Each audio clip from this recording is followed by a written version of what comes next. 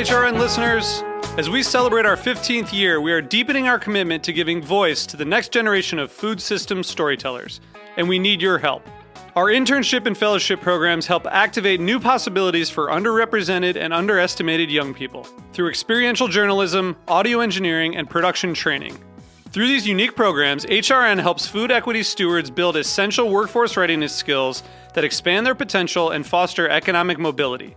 Please consider supporting these critical programs. And with a minimum donation, you can be entered to win a dinner for two at an amazing restaurant in one of 8 cities and tickets to a concert at a great venue in one of those cities. We have incredible partners across the country who have donated, as they also share our passion for helping to educate the next generation of food systems storytellers. Check out heritageradionetwork.org/15 to donate and enter to win today. That's heritageradionetwork.org/15 to donate and enter to win today. And make sure you donate before March 31st. Thank you.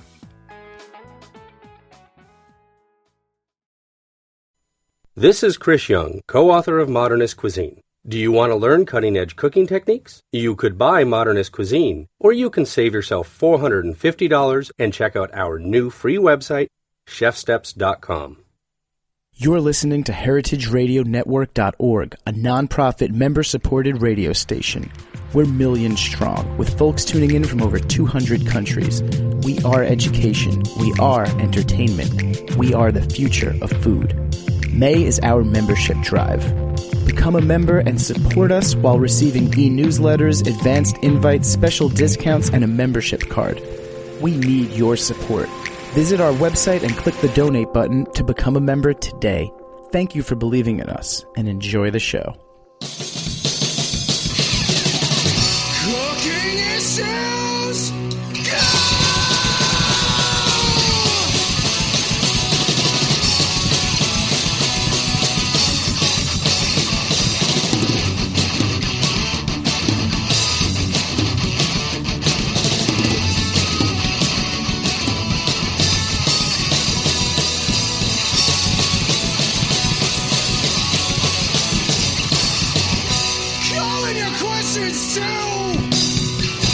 Cooking issues! Hello and welcome to Cooking Issues. This is Dave Arnold, your host of Cooking Issues, coming to you live from Roberta's Pizzeria in the back of... Well, no, coming to you from Roberta's Pizzeria, actually. Not in the back of anything. We're in the back of Roberta's Pizzeria in Bushwick, Brooklyn. Back from Senegal today. Sorry I wasn't able to do it last week live from Senegal, but you know how sometimes these things work. We are down 2 of our crew members today. Nastasha, the Hammer Lopez, is in Philadelphia attending a conference by our good friends David Michaels, flavorist and food chemistry folks down in Philadelphia, and they are hosting a food innovation seminar today, and Nastasha is there. Also, Jack is MIA today, but we do have Joe, thank goodness. Hey, Joe. How's it going, Dave? Doing well. And we are joined in the studio, I think by the first time ever, maybe in the studio, with Peter Kim. Yo, what's up, y'all? How? So Peter Kim is, what's your title over there? Executive Director. Really? Yeah. Okay. Is the Executive You Director... should know this, Dave. I know. Peter Kim is the Executive Director of the Museum of Food and Drink, which is a 501c3. When did we get our status there? We got it last September. Right, and I'm the founder. I also have, what's my other title here? You're also the president. Well, founder and also the president. Visionary, like guru. Hair Club. Right, Yeah. Yes, great. And you want to give them the mission? I'm sure you have it memorized. Our mission is to change the way people think about food and inspire day-to-day curiosity about what we eat and why. Yeah, and you know, just and I'm sure I've already spouted this a million times, but why do we need a brick-and-mortar museum devoted to this? Because you can't eat food in a book. And, you know, watching TV is always unsatisfying. You just see people eating food. But at a museum, you could actually be tasting things as you learn about it. Right. So in this museum, it's not going to be, as someone once asked me, you know, a long time ago, are we just going to be looking at, you know, shellacked pieces of bread or some sort of plastic sushi or stuff like that? Is that what we're going to be looking at here? No moldy sandwiches and, you know, little boxes. This is going to be like, I mean, sometimes I describe it like Willy Wonka's Chocolate Factory, but with an educational focus. Right. And, you know, and why have most other food museums in this concept? Why do you find them lacking? Why are they lacking there? I think 2 things, really. One is that they often have too broad of a focus. And so they try to cover everything in food and drink, which, you know, as you know really well, that covers a lot of ground. And so MoFad will be actually focusing on very specific topics instead. And the other is, I think, a lot of food museums really end up being corporate shills, and that's something we're really not going to be. Sweet. So it's good to hear these words out of Peter's mouth. We hope to have this museum in an actual brick and mortar location in how many years? Around 5 years, give or take. 5 years. So it takes time to build a museum. It turns out it does take time to build a museum. In fact, most museums start with a large donation of money or a large donation of a collection, right? So they start with that kind of a nut. The genesis of this museum simply is an idea. But I think, the great part about this idea is that a lot of people like the subject. And so I'm going to be pestering and soliciting for the museum more and more as time goes on.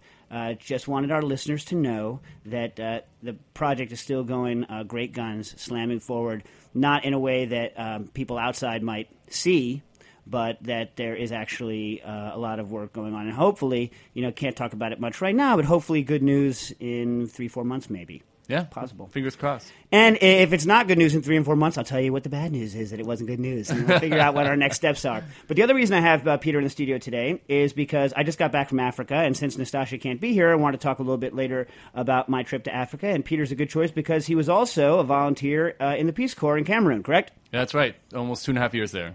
Yep. And interestingly, if we have time, I don't know if we will because, of course, I'm horribly late, we'll get in also to Peter's experimentation with khat over in the east of Africa, right? I don't know what you're talking about, Dave. Yeah, okay, it's legal over there. Yeah.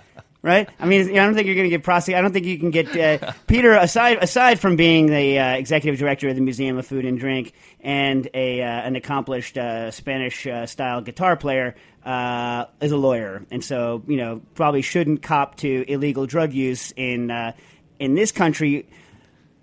And, I guess technically, if it's a Schedule I narcotic, you're not allowed to consume it in any country. Is that true? I'm not sure how it works. Well, maybe you could talk about the experiences of some guy named Meter Mim that you were sitting next to. Keter Pim. Yeah, right. Keter Pim in East Africa later to discuss it. Because I think it's an interesting story, and we'll get into it later. Anyway, should you have questions, feel free to call them in, too. 718-497-2128. That's 718-497-2128. Okay, first question in from William about milk. My cousin had an interesting question on her Facebook page. She's come across whole milk being sold for $1.59 a gallon at her local store. That's crazy. Milk should not cost $1.59 a gallon. You know what I mean? That's insane. I mean, it shouldn't happen. It's got to, I hope the store's losing a lot of money and that they haven't figured out a way to screw the system and the people making it and the cows so hard that the milk is actually only worth $1.59 a gallon. You know what I mean? Yeah. Yeah. I mean, maybe someone mislabeled it. I've done that. I walked into a store once and passion fruit were labeled per pound instead of per each. This was back when I was, just graduated from college. I had no money. And so I bought every passion fruit in the store for an unbelievably low price. And the person, I was like, it says so on the pricing. You have to honor the price that you put on the thing. And they did. I was even more of a jerk then than I am now. But I should have just purchased 2 passion fruit at that price and then let them recoup their mistake. But instead I bought... That's not you, Dave. It's not me. I bought every passion fruit in the store. That's right. I was like, it doesn't say limit.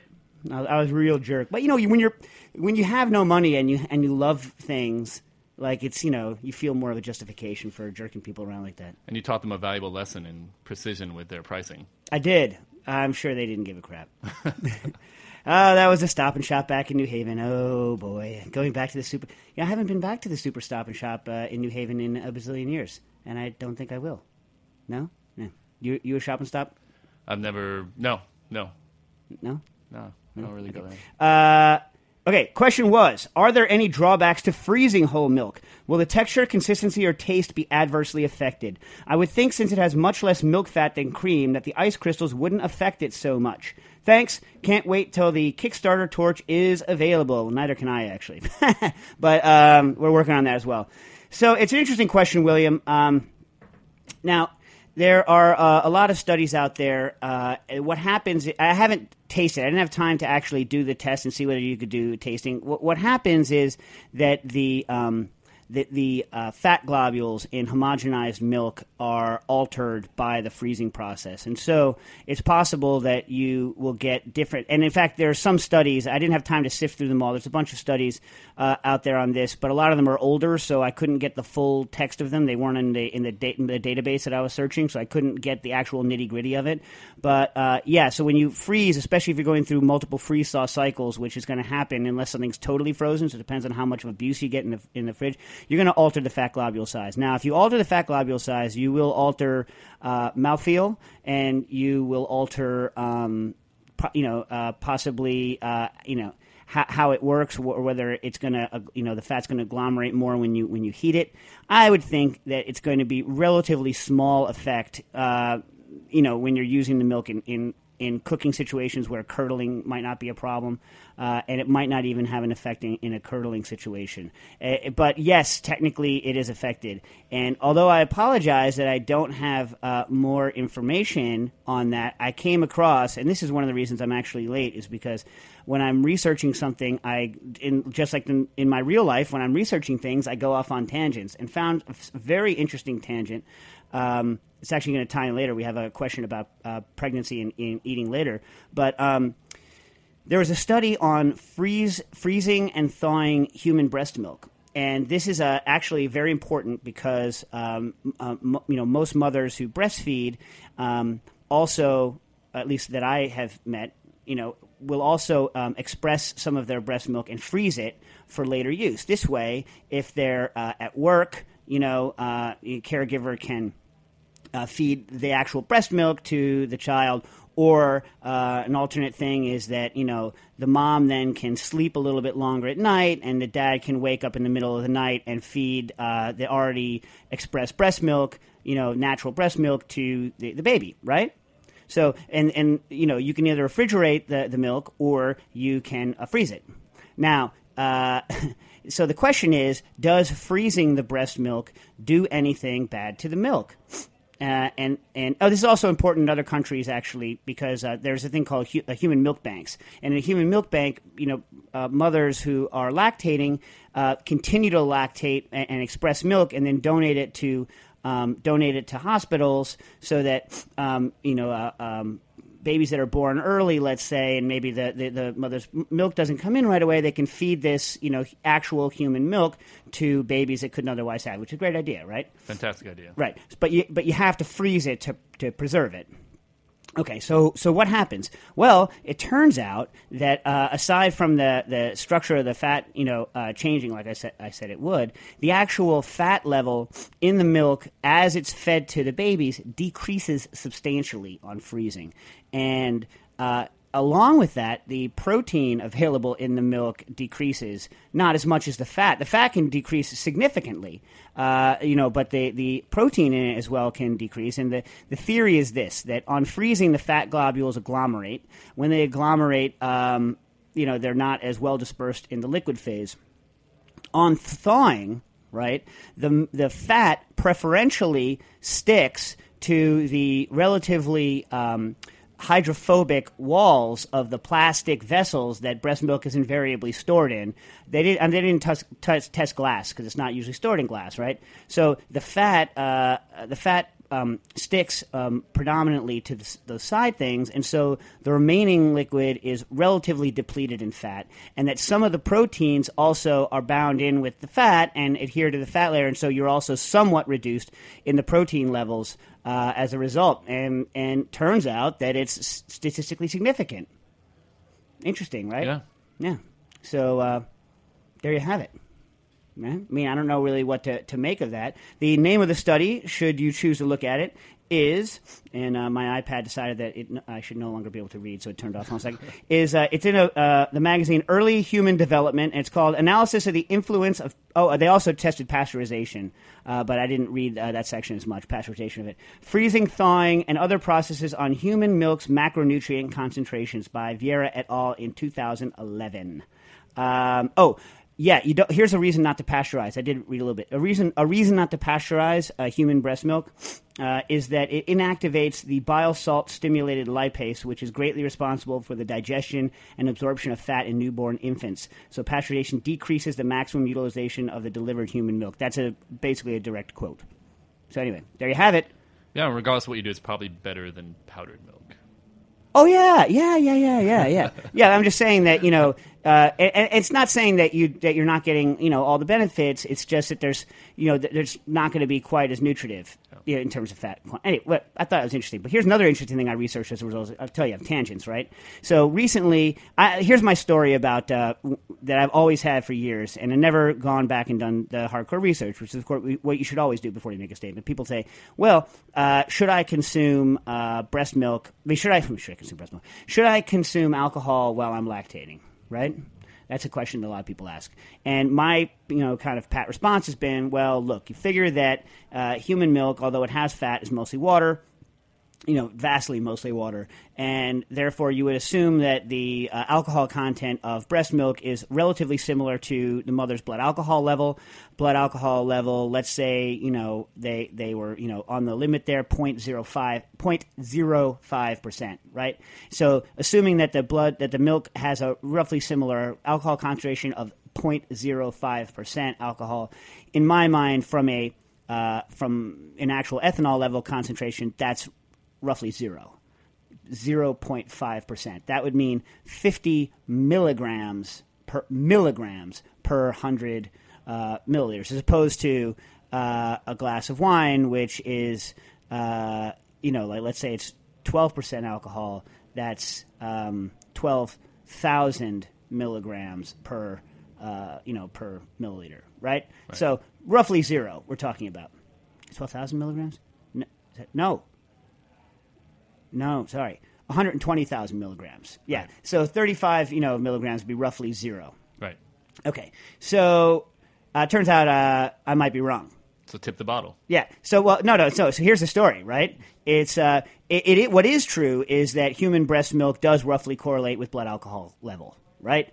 And so that for a woman that consumes roughly 3 or so, or a little more, a little less grams of alcohol per kilogram of body weight, right? Is that true?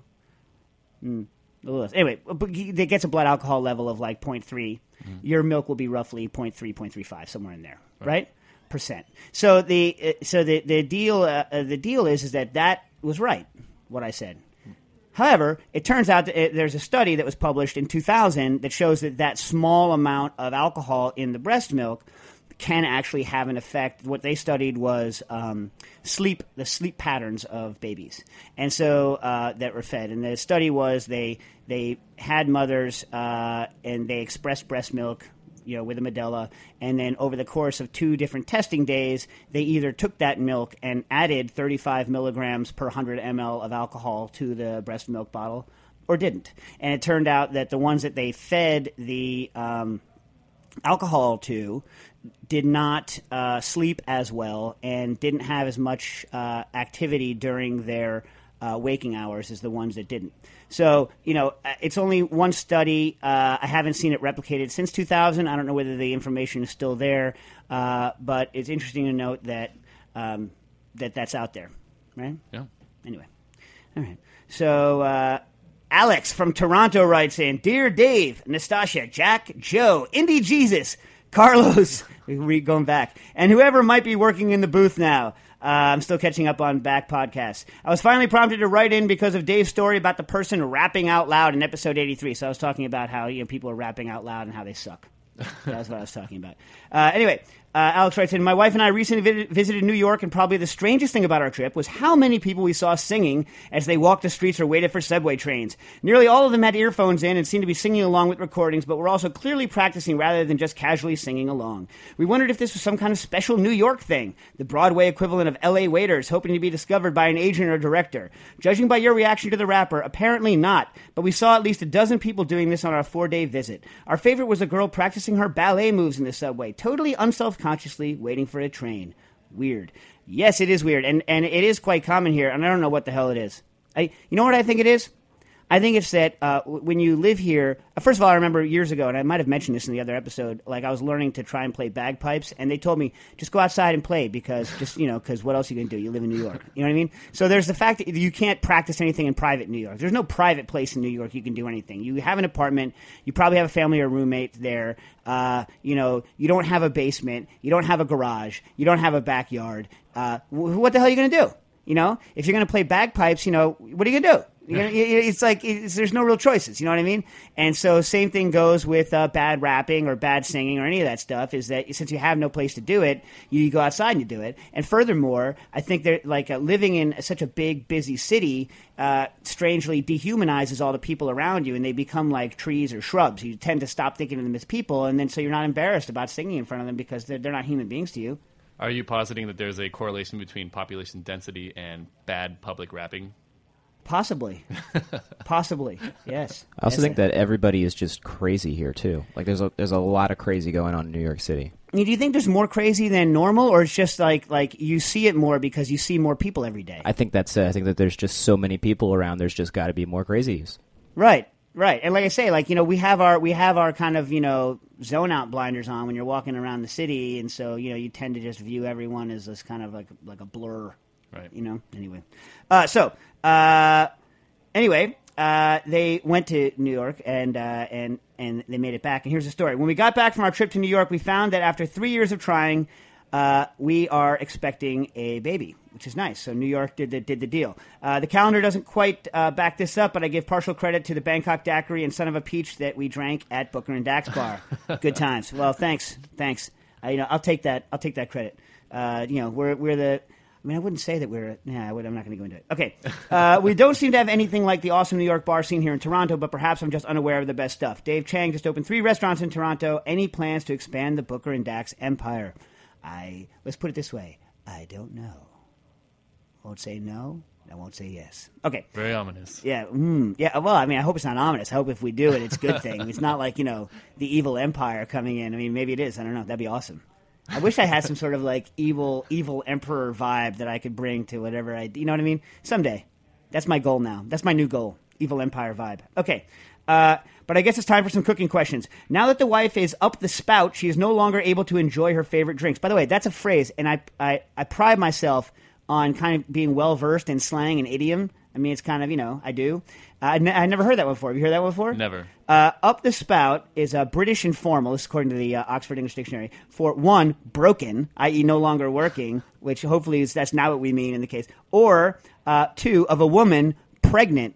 But according to this, it's possibly related to the other thing, like somehow you're broken by getting pregnant, because I think it was maybe an unwanted pregnancy in the past. Clearly not in this case, and it's lost that meaning. Yeah. And 3rd, if you pawn your stuff off, you can say it's gone up the spout. I'm not even going to try to start analyzing that one. I wouldn't. But an interesting phrase, and I like it when anyone gives me a phrase that I'm not familiar with. Okay. Or I should say, with which I'm not familiar. Okay. She usually drinks white wine and Caesars. Caesars, possibly a Canada-specific drink. Basically, it's a Bloody Mary with clam juice. No, that's a drink, also known as Bloody Caesar or a clam digger or a bunch of other things. Clam digger is the one I normally hear it by. It's clamato, which I love saying that word. A clamato. It's not clamato, though. Like, it's tomato is fine, but it's not clamato juice. That just sounds weird. Clamato. Yeah. With the accent. Yeah. Well, yes. I won't do it again. Okay. Dave just put a monocle on while he said that. I wish. We all know that the Mr. Peanut with the monocle is one of the most dashing figures in all of whatever those people are called, spokes characters. That's right. Right? I mean, like, Joe, what do you think about that? You like the Mr. Peanut? With monocle? Simply dashing. Yeah, it was amazing. I was talking about this with Labor, who's our graphic design team for the museum, and they took a freaking peanut, which is it's a ridiculous looking thing. You know what I mean? A peanut. It's like if you squeezed the hell out of a golf ball and like colored it beige and made it dirty. That's a peanut. You're like, put a top hat, give it a monocle, and all of a sudden it's like classy. Amazing. And on the far end of the spectrum, I think on that very same conversation was Grimace, who is the opposite of classy. There's no class in Grimace. Grimace, and nobody knows what what the heck Grimace is. Yeah, now, listen, by the way, I don't want to get any negative calls here. We're not hating on Grimace. He's just not classy. Just not classy. Yeah, he's like he is like kind of prototypical schlub. I mean, I am also a prototypical schlub, so not hating. Yeah, all right. Yeah, no hate on the Grimace. Just not classy. Okay. Okay. She usually drinks white wine and Caesars. I finished whipping up a batch.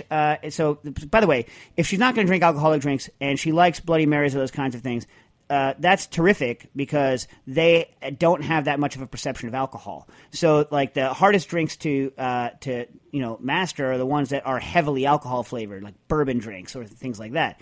So, if she likes things that are if she likes things like that are relatively strong flavored, you could easily make a virgin version of that. If you're going to use any sort of fresh clam product, obviously pasteurize the hell out of it. You don't want to get anyone sick, but the Clamato juice that they sell has been heat pasteurized, and so it's okay. So so you can use it. So I mean that'd be an ideal. The white wine, obviously you can't drink the white wine, but you could do any sort of acidic product. Some people say like white cranberry juice. It's altered with a bunch of different things. I mean, I think the key thing. Well, I'll continue reading the question, maybe. Right? Yeah, okay. Great idea. He says, I've just finished whipping up a batch of your coriander syrup recipe, which is very tasty, with the one I use for the coriander old fashions. But I was wondering if you suggest either some other recipes or somewhere to start looking for serious drinks which happen to contain no alcohol and are easy to make at home. I tried making a peach sipping vinegar based on recipes for other fruits that I found online, but that was a bust. It just tasted gross. Any thoughts? I'm hoping to find something with enough complexity that will make it satisfying to sip for a long time. And I think that's the key, by the way, is the sipping for a long time, because that's what kind of separates an alcoholic drink that you don't pound too hard. At least you're not supposed to. I mean, I might, but you're not supposed to. Versus like a thirst quenching drink. Now, on the one hand, the reason why the coriander syrup, especially if you make it spicier, if you increase the spice level of a drink or the kind of spice impact of the drink, it tends to shift towards a more sipping drink, right? So that's why the coriander syrup, which is more akin to, like, take ginger ale, right? I love ginger ale. You don't pound ginger ale as hard as you pound Sprite, right? I don't pound Sprite either. Well, let's say you were going to. Yeah. You know what I mean? You don't pound it as hard as you pound seltzer. Yeah. Right? Right. You don't pound ginger beer as hard as you pound ginger ale. Right. Right. So ginger beer, good candidate for non-alcoholic drinks that you can sip for a while because you are going to take it in small doses. But the other key is that you can't do that by making something that the reason that you're taking small doses is that you don't want to drink it. Right. Which is why ginger beer is such a good candidate. And if properly done, the coriander syrup with making it into a soda with like some lime is a good candidate because it stays good tasting, but you take it in small doses. You're not like shebang knocking it back. So you could do that. But the other thing is that I think it's very difficult. Having tried to do this for my wife, you can make special drinks. The other thing you can do to make drinks more sippable, and I hesitate to do this because I don't like these kinds of drinks myself, but is to make them physically thick. So drinks that contain purees tend to go down slower, but if you like them at all, tend to be enjoyable. And it's especially good in the summer months as they come up. So you can do like frozen things like smoothies, and she'll feel good about the theoretical health benefits that she's getting from them, and also be sipping them slowly. So I hope this is somewhat helpful. What do you think, Peter? Did you have any Bissap while you're in Senegal, Dave? I had a whole boatload of Bissap. That is one of my favorite summer refreshing beverages, and I'm wondering whether if you concentrated those flavors, that could become something more sippable. Oh yeah, well, so Bissap, it's a good point. Bissap is known by a bunch of different names: Roselle, red sorrel, not to be confused with wood sorrel or the herb sorrel. It's hibiscus flower, and it's used in Africa where it's native. It's used a lot in the Caribbean and Mexico where it's naturalized, and makes a fantastic beverage. The Bissap that I had in Africa was of higher quality than the dried stuff that I get here. But I have used the stuff here, and it's good. You make a tea. They actually make a delicious Bissap jelly in West Africa, at least in Senegal, and it's amazing because it has the texture of apple butter, but with that really tart, acidic, fruity thing. So I think Bissap would be great. Make a tea out of it, sweeten it, and then actually Bissap and ginger works, and also Bissap and mint works. Or all three. Yeah, or all three together. And so like a combination of mint, Bissap, and ginger could make a really great drink that could go on the sipping. If you make it a little bit weaker, then it's a pounder. And if you make it a little bit, heavier in flavor, then it's more of a sipper. But the great thing about it is that if you're a fan of the flavor, which I am, you don't tire of it when you're drinking it. You can drink a good bit of it. Good call, Peter. Right on. Good call. All right. My other question is about coffee. I do not have an espresso machine and would not be able to justify the expense of buying any new equipment, but would love to be able to make foamed milk for our weekend coffee. I've tried to look for solutions on Coffee Geek and various other websites, but I've had no luck. I did find a video where someone seemed to be able to make a decent foam with the little wands you can buy at IKEA, but I've been unable to replicate this either with the identical gadget or by the slightly more expensive one that Cooks Illustrated recommends. What am I missing? Is steam an essential part of the process? Am I not getting the right temperature or just using the wrong vessel to hold the milk? Is there a stabilizer that might help? I seem to be able to get a good foam when the milk is cold, but I can't seem to heat the milk up to even moderately drinkable temperatures like 60 Celsius and keep the foam, or to foam the milk at higher temperatures. The coffee geeks just laugh at me and say I am SOL. Any ideas? Yeah, I think you're SOL. But here's the issue. Like many things, by the way, Alex has another question on coffee makers, but I'm gonna have to put that one off till next time, Alex. But the deal is this. So the Coffee Geek was one of the early websites that introduced. Those of you that have been making coffee for a while, know that's like the latte art movement kind of that came out of Seattle in the late 90s, I guess, 1990s. Is that right? I mean, it's hard for me to look back.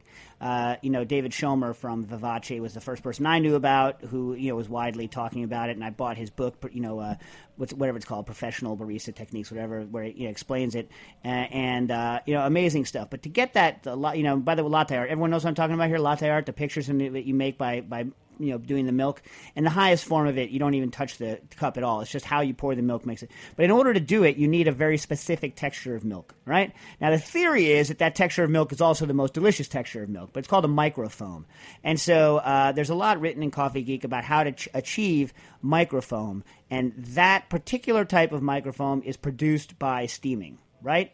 And trying to create that in any other way, I mean, you might be able to come up, someone might be able to come up with a similar textured product by doing a host of other things to it, but there's no simple way, right? Now, here's the question. Is that the best tasting foam? I don't know. It's a taste of foam. Is espresso the best taste of coffee? I think it is, but other people like other forms of coffee making. So what I would do is stop trying to make latte art style foam in any other technique, and just find a foaming technique that you like, that makes a taste that you like. I have very severe doubts that you're going to be able to, without a lot of experimentation, and we could stabilize it and whip it, but the microfoam is a very specific, very dense bubble size, very wet foam. And, right? I mean, and just because you get a different result doesn't mean it's necessarily worse. You're just gonna have to use it in a different way. But I will think more about it and maybe talk about it more when I talk about your coffee maker question later. John Riper came in, and he last week. Unfortunately, I wasn't here. I was in Senegal, and he gave us some really interesting hazelnuts. So I'll just read a little quick thing. So hazelnuts, we all know hazelnuts, a little round, but they're not all round. There's a variety called the Duchilli hazelnut that is long, almost looks almondy, and looks like woody on the outside. So John dropped by some. These are like super old cultivar heritage heirloom variety of hazelnuts, and he dropped by some roasted ones and unroasted ones, and was talking about the what happens to the development of flavor in hazelnuts as they're roasted.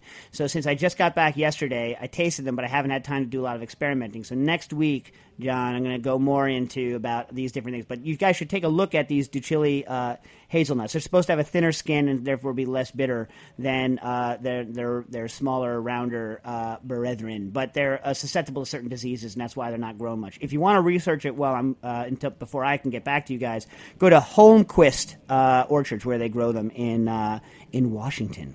Okay. Robin writes in about meat grinders.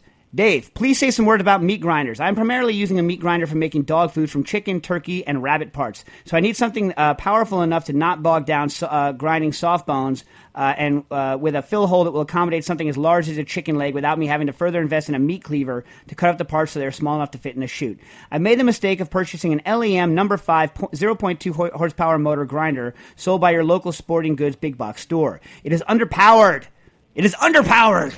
The fuse had to be reset frequently, even though I'm not forcing the meat through, and it is overheating and smoking. It requires disassembly to unjam it, and was a waste of money. It is going back to the store tomorrow. Without breaking the bank, what do you recommend it will serve me well? Thanks for the brilliant radio show, all y'all. Robin, okay, here's the deal. So, Peter, you might be asking yourself, why would they want to grind the bones?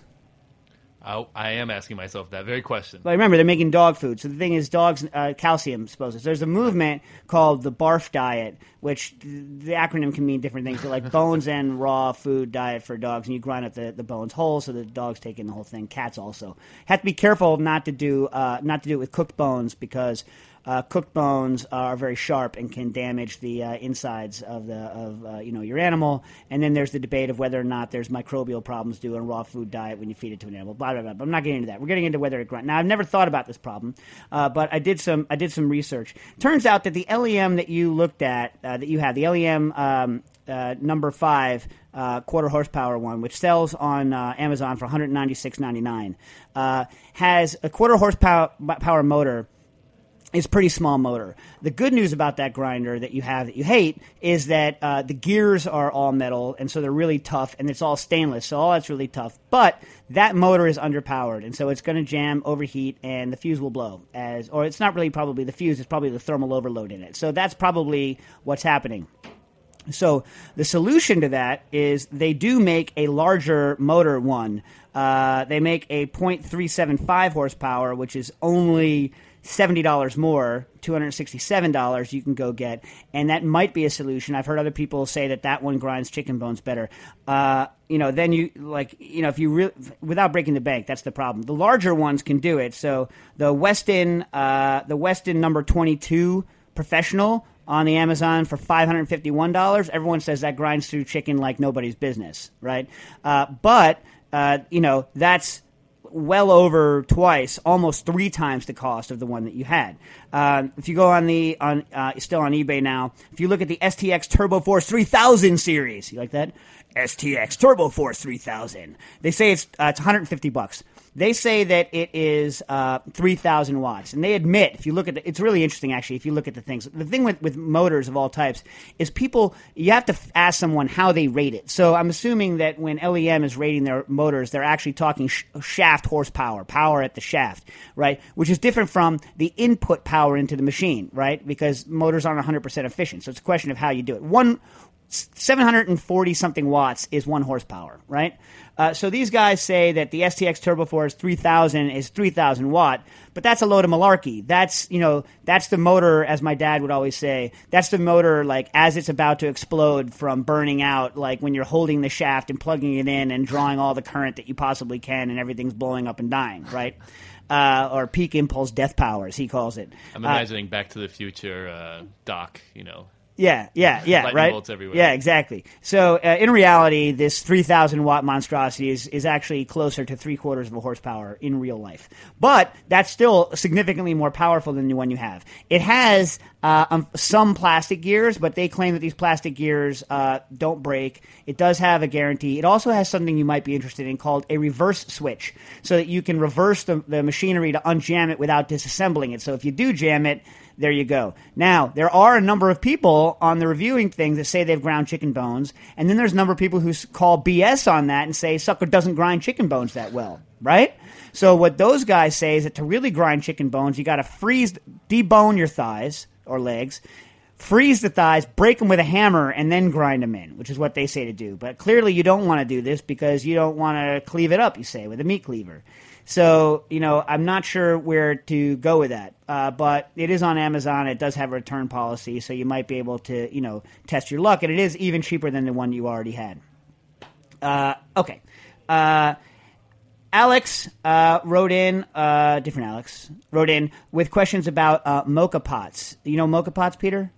Yeah, the ones that you put on the stove, and they're like made out of aluminum usually, and they make coffee. Actually, I used to use them. They're not espresso. People make that mistake. A mocha cup is its own kind of cup. It's not an espresso. So Alex has questions on the mocha process, but I think what I'm going to do, Alex, is fold your question on mocha pots into the other question on coffee that the other Alex asked, and we'll talk about them both on the next show, since apparently my time here is drawing nigh. Right? Yep. Right? Okay. So to rip through, got some Twitter questions in. Elliot Papanow writes in, any problems with infusing chopped hazelnuts? I mean, it's a hazelnut show. It always happens, man. Chopped hazelnuts into cream with an ISI. I mean, I don't know how much of a flavor impact you're going to get off of just infusion without heat and an ISI, because nuts aren't that porous. Usually you do a heat infusion, or better yet, grind them and make like a nut milk. That's the way I would do it. Grind and make a nut milk and then strain the stuff out. I think that's the best way you're going to go. I don't know that ISI is going to be the technique to use with that. But, of course, I'm probably wrong, as I usually am. Terry Tinton writes in, hey, have you ever tried creating your own Aero chocolate bar? No! I have not. Although, actually, that's not true. I mean, I've made the aerated chocolate before with a vacuum machine. But what I would do is go look at Heston Blumenthal has done a lot of work with that. He has a recipe online. You need a vacuum machine and a way to set it in the freezer, but it's not technically difficult. I've never actually done it, though. But Heston's recipe is out there for all to read. So, go check it out. If you have more questions or problems on it, hit me back on it. Peter, you got the Tony Harrion has a question in there about on the Twitter feed about freezing and thawing to increase or change the flavor of juice extraction. Freezing and thawing ruptures cells, and so therefore will theoretically increase the yield of juice, but I've never done an actual test on it. I will look up over the course of the week, hopefully whether or not there's any studies that I can publish, and then I'll talk about my experiences of the differences in flavor of, for instance, like frozen thawed lemons, and also its effect on astringency and tannin and things like persimmons, where you can clearly reduce the tannin and the astringency by freezing and thawing. But that's slightly different from what it does to the juice. That's just the flavor change from overall freezing and thawing. Any other questions there you see on the Twitter right away? We got, let's see here, Alvin Schultz. Give me some. All right, I want to make large format clear ice at home. Have a chamber vac, rotovap, liquid nitrogen, and a crappy home freezer. Okay, no problem. Go buy an Igloo cooler. A square one. Rip the top off of it. Use hot water. Pour it, if you can, use relatively pure hot water, right? Pour it into the warm water. You don't have to. You can let it cool down. Don't put it hot into your freezer. You're going to screw all your stuff. The reason for hot, less dissolved gases. Right. It's not strictly speaking necessary, but do it. Warm water even. Then put it in the freezer and let it sit for a number of days. Should take like 2 days, maybe day to 2 days. Test it. Right. What's going to happen is that the energy is going to go into the ice. Preferentially through the top, and so you're going to freeze from the top down. Therefore, all the stuff at the top will be clear as you expel out the various impurities at the ice water layer that's in the bottom. Then pull it out of the freezer before it totally freezes solid, or you can let it freeze totally solid, but the bottom of it's going to be crappy. Let it temper out. Pop it out of the Igloo. Saw off any bad parts that are on the bottom only when it's tempered, and there you go. Should work. Yeah? Yeah. Okay. Now, how long do I have? Like 3 minutes? What do I have, Joe? 3 minutes? Yeah, you've got like 3 minutes. Yeah, exactly. 12:57. And we need to go off right at 1? You can go a little bit later. All right. So here's what we're going to do. I know I didn't take any commercial breaks today, but because I'm running late. So what I'm going to do is that on the out of the show, can we go to the actual commercial break so we can play our sponsor? By the way, our sponsor today is Joe. It is The Chef's Step from Chris Young. Right. So Chris Young, who has been a guest on this show before, is one of the authors of Modernist Cuisine, but not Modernist Cuisine at Home. But it's an interesting little dig that he had, save the $500. That's kind of an interesting little dig. I just met with our friend Michael Natkin yesterday at Booker. By the way, big congratulations to all of our friends who were winners at the James Beard last night, including Wiley Dufresne, brother-in-law, Brooks Headley from Del Posto itself, and then a bunch of other people. I don't have the full list in front of me, but a bunch of good people won. That's great. Anyway, so Michael Natkin. Talked to him at the bar yesterday, the writer for the Herbivorous website, and cookbook, also working with Chris on this project. And so I was talking to him about it. Maybe we'll do some work with them at some point. But I found out that they were a sponsor of the show. We love them. Great guys, all best, all love. But I love that little dig, right? Yeah. Save $500. I figured they're targeting two very different markets there, though. Yeah. Anyway, I just thought it was fun. Anyway. Yeah. So, and by the way, Michael, I wanted to force him to come on the show today, but he had to go back home. But I hope to get all of those guys maybe back on the radio here at some point, and then you guys can all ask questions of them. Okay. Before I go to the last question, since I can go a little long, let's talk a little Africa stuff. So when I was in Senegal, I think the most striking thing, I'm just talking food now, right? Yeah. The most striking thing about the food was there seems to be a much more of a continuum between the unfermented and the fermented in West African food than we would get in the States, right? So a lot more fermented grain products, like a lot more products of fermentation in all of their grades. Was that your experience down in Cameroon as well? Yeah, man. At those temperatures, everything just starts fermenting, Right, but it's all done. In other words, it's like part of the flavor. So like porridges will be fermented. Yeah. So they have this awesome millet porridge called fondé in Senegal that is, it's fermented millet porridge, and it's served with fermented kind of thin milk yogurt on top and like a little bit of sugar, and it's great. Yeah. You know what I mean? And it's a flavor that you don't get here, or the main starches that will be made into gruels, or batters, fermented and then cooked off. So like various fermented fufus and things like that. Oh yeah. But one of the interesting things I had that's from Cameroon, and maybe you remember the name of it, because I can't remember the name of it because I couldn't write it down. I had it. It was very interesting, and it was manioc. I love it. In sticks, like gummy, like a rice cake. Yes, it had the texture of mochi, but it's fermented. Yeah. Do you have this? Yes. What's the name of it? Well, in Cameroon there are a lot of different names, but the most common one was just bâton de manioc, which just means manioc stick. Right. Yeah. Okay. So they have a real bouncy texture like mochi, right? I love it. And they're fermented, and they're like the first bite, you're like, "Am I going to like this?" But they're freaking addictive. Amazing. Yeah. So, but here's the interesting thing: the particular one I had been, made by the cook, was house made, and the particular fermented flavor of this one was unlike most of the other fermentations that I had in that it didn't taste like a lactic acid bacteria to me, the one I had. It tasted, the most similar fermentation taste I could put on it was salt risen bread. And salt risen bread, which we talked about in the show before, is like a very kind of like weird old, like kind of rare bread technique from the Appalachians, where the main fermentation agent is Clostridium perfringens, which normally is a foodborne, illness, pathogen, causes a lot of problems. But when the one time I made salt raised bread, one or twice, this had that similar fermented flavor, but I haven't had time to research it yet.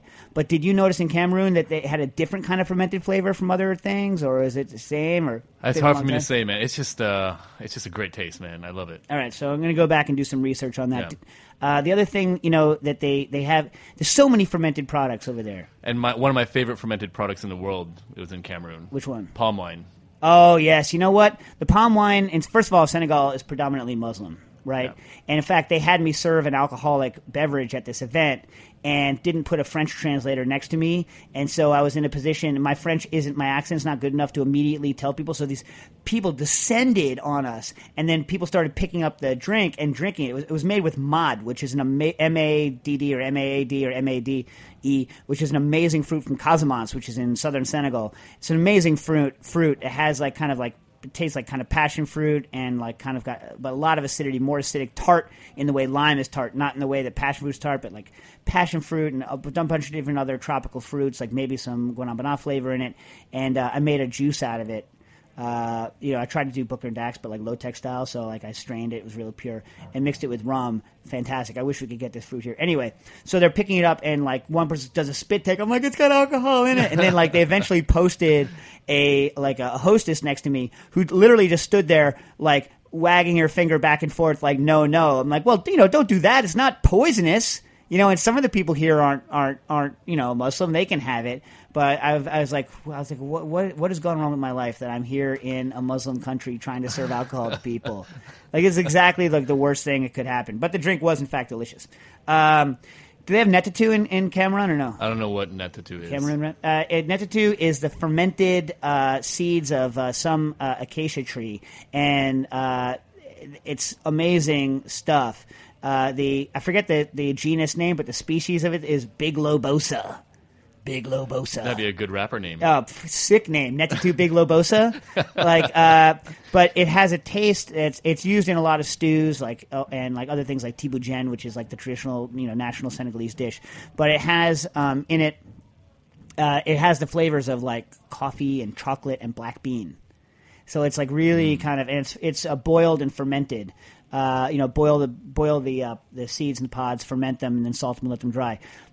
Fermented onion that's used in things that's put in balls. Fermented fish is famous, like gedge. Fermented conch, yet, which is amazing. But like, all these fermented things. But what people don't, the smells in the market can be overpowering, but the foods aren't at all like that overpowering. They're just really, I thought, really delicious, really interesting, unique flavors, and I'm definitely going to be working with them in the future. You know what I mean? Yeah. And the one Cameroonian restaurant I went to, the food was amazing. I can't wait to go to the Cameroon area there. I've heard it's like just the fruits and vegetables and stuff, just good stuff, yeah? There's an insane culinary diversity in that country.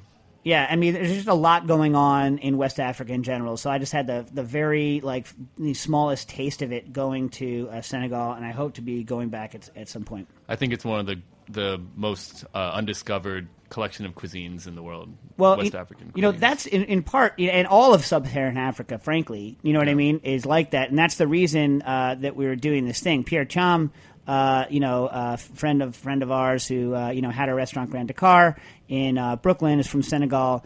And, I'd spoken to him about organizing a series of trips a couple years ago, and he finally made it happen, even though, I've been too busy, I haven't done it. But the basic idea is that in Africa, when foreigners come, they feed them non-traditional food because they assume that, Western or, like Euro and American style folks don't want the traditional food, right?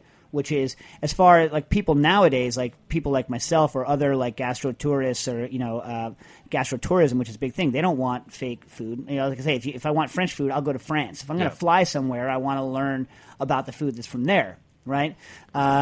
So there's that. They're showing people there that outsiders respect the indigenous stuff and that that's what they should do.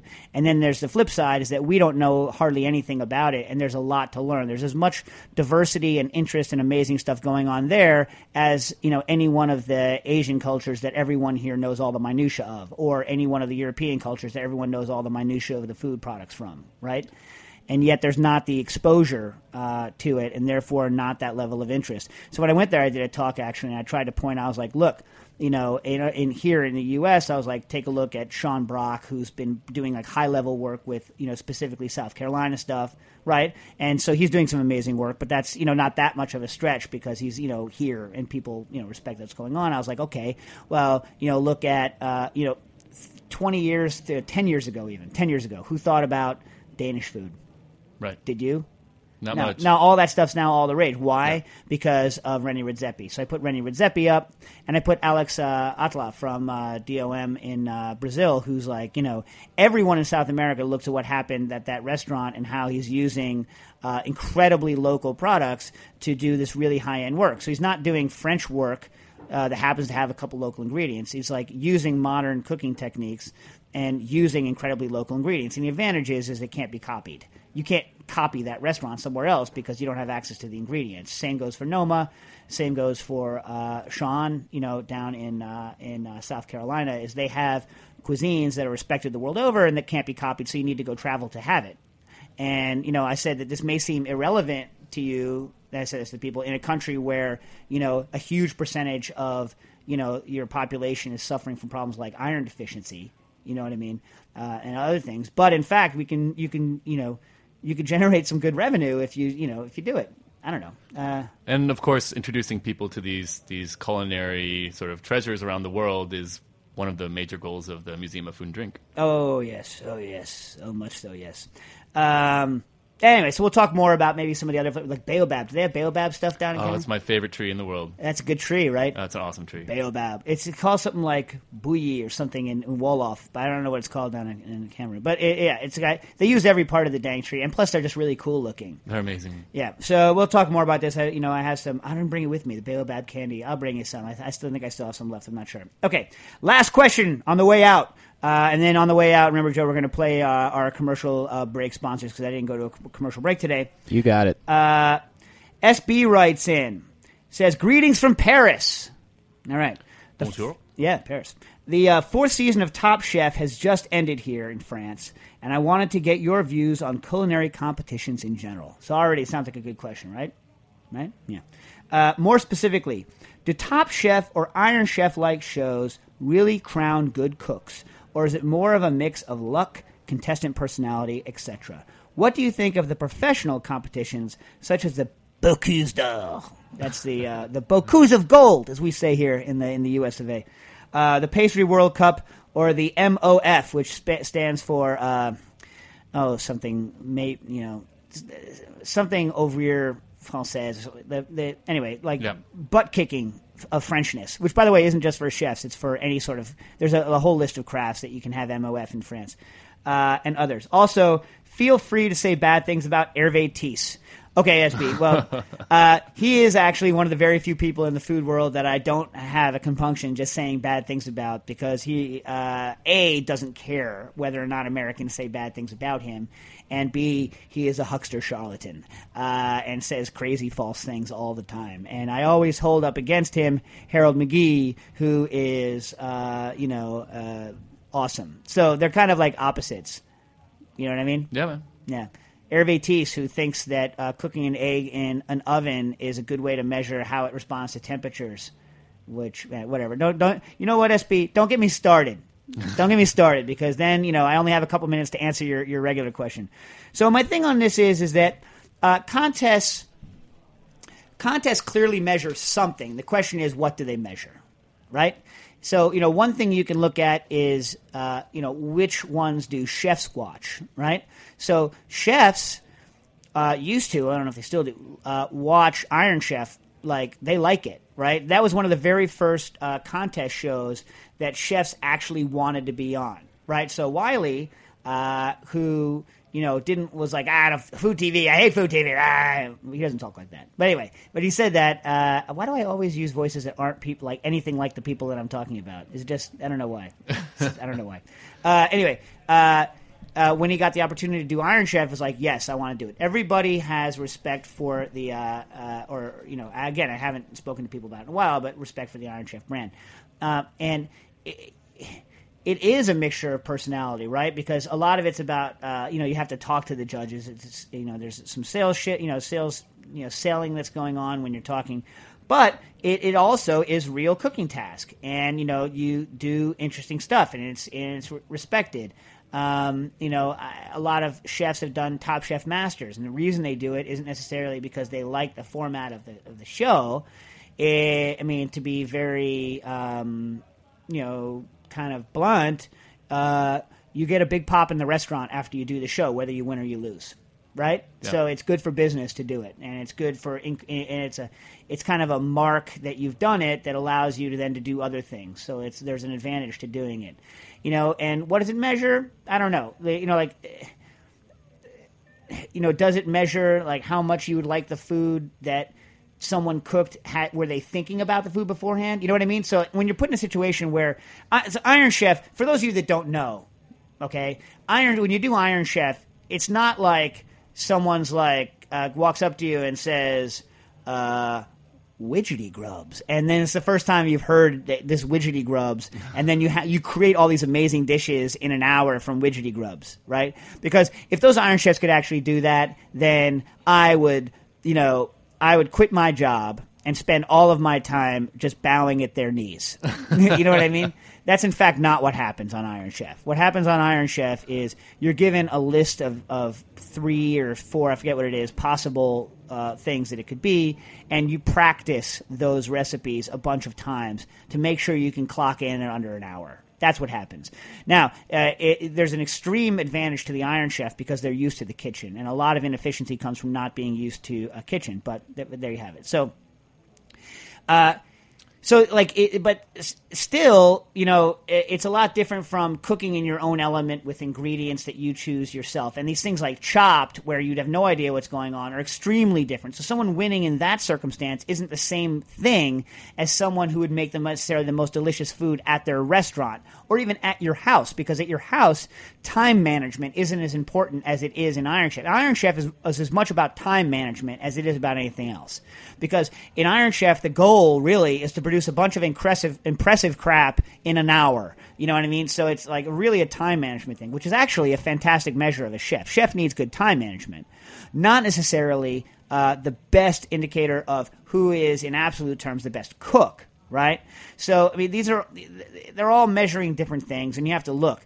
Now, things like I also think that most outside accolades are kind of absurd because, again, they're also not necessarily measuring things that might be important in the real world. That said, MOF is pretty badass.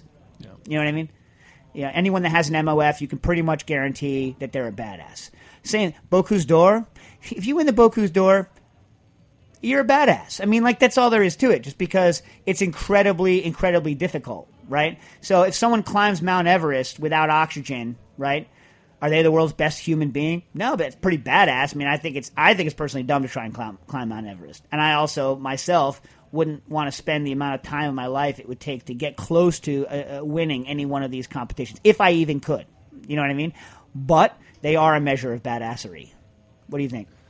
I don't know if you know this about me, Dave, but I actually competed in a cooking competition once. Yeah? I almost won $100,000 making a burger. How was the burger? I mean, the thing is, this speaks to your point. I'm not a great cook. I can practice something and do it well eventually, and that's precisely what I did in this situation. It was actually a Sutter Home burger competition. The prize was $100,000. I came in second place, lost by 1 point out of 235. So what did you get, just like a boatload of Merlot? I got nothing. No, nothing? I got actually, the second prize was $500. Ah. So it's $100,000 first place, then $500 second place. Third prize, you're fired? Yeah. But, I think it's a measure of how well you play the rules of that particular game. Yeah, right? Also, in bar competitions, a lot of it's about the patter and the speech and kind of what you do and how well you can smooth the judges. And to be honest, depending on, some things are, judges are incredibly biased, and you could just have a bad judge and you can have this. So, they do measure something, but take anything like that with a grain of salt. I personally detest competitions unless they are, the only competitions that I kind of enjoy are ones that are quantitative in nature, that you can win or you can lose. You know what I mean? Like a juicing contest. Juicing contest, which I lost, unfortunately, last time I was in one, and embarrassed myself in front of my kids, and my kids have vowed to revenge me later. I was embarrassed myself too. Yeah. See, there you go. And soccer game, who gets the most goals? Anyway, but that's me. But I'm a curmudgeon and a weasel and a hard person to deal with. So more next week. Thanks, Peter, for coming in. Ready for the commercial break and on out with Cooking Issues. Do you want to become a more creative cook? Are you interested in cutting-edge cooking techniques? Do you find the science of cooking fascinating? You could buy Modernist Cuisine, or you can save yourself $450 and check out chefsteps.com. Founded by Chris Young, Ryan Matthew Smith, and Grant Crilly, all alumni of the creative team behind Modernist Cuisine, Chef Steps is loaded with reliable recipes, thorough step-by-step demonstrations, and supported with clear explanations of the underlying science that answers the why behind the how. And through our forum, you can engage with our team as well as a friendly community of curious cooks from around the world. And Chef Steps is entirely free to learn.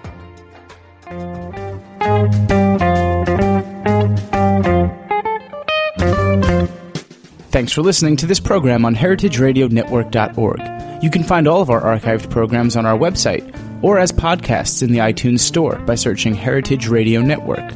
You can like us on Facebook and follow us on Twitter at heritage_radio. You can email us questions at any time at info@heritageradionetwork.org. Heritage Radio Network is a non-profit organization. To donate and become a member, visit our website today. Thanks for listening.